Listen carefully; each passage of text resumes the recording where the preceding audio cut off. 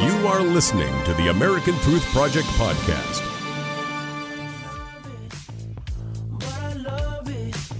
America trends, and you do too.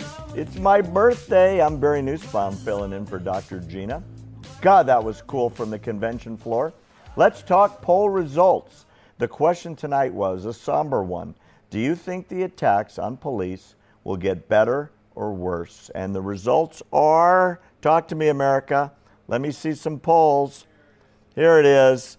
It's going to get better. 29%. Worse. 71%. Gosh, I hope you're wrong. And maybe a new president will make a difference. Wow. Okay. Let's go back to the RNC and live from the floor, political reporter Mona Solama. Are you there? Hey, Barry. Happy birthday. Thank you, darling. You've got Jason on the camera from the floor, and I understand you've got inside information. Mm-hmm. Let's talk about it. Newt Gingrich and Bob Corker and the New York delegates. What's the story from the floor? We need a commander-in-chief. I can't hear him. Can you hear me? I can't hear him. Well, so today, basically, this Never Trump movement, the free delegation, tried to stop, the last-minute revolt against, unbounding the delegates, and it was led by Virginia Attorney General Ken Cuccinelli, and it was led by Utah Senator Mike Lee. And when they didn't get their way, they started screaming like little kids. Like what we saw with the Democrats earlier with the Congress, like they had no idea what they were doing or anything, and then they're saying that they can't vote their conscience to vote for Donald Trump. They have to go elsewhere. Wow. Mona, can you hear me now, hon? You're on the floor. I know it's loud. Mona, can you hear me? Yes, I can hear you. Okay, awesome. Talk to me about the Newt Gingrich, Bob Corker news and the New York delegates. What happened? Which one? Gingrich and Corker and the New York delegation. I heard there's a story there.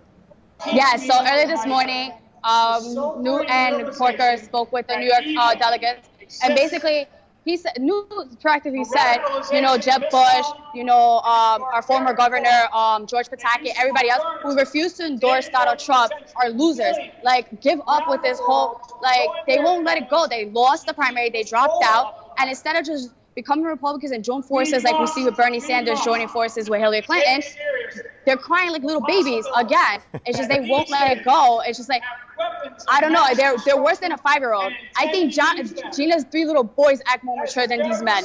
Holy moly. So is the no Trump, never Trump movement finally dead, or is it still holding on, Mona?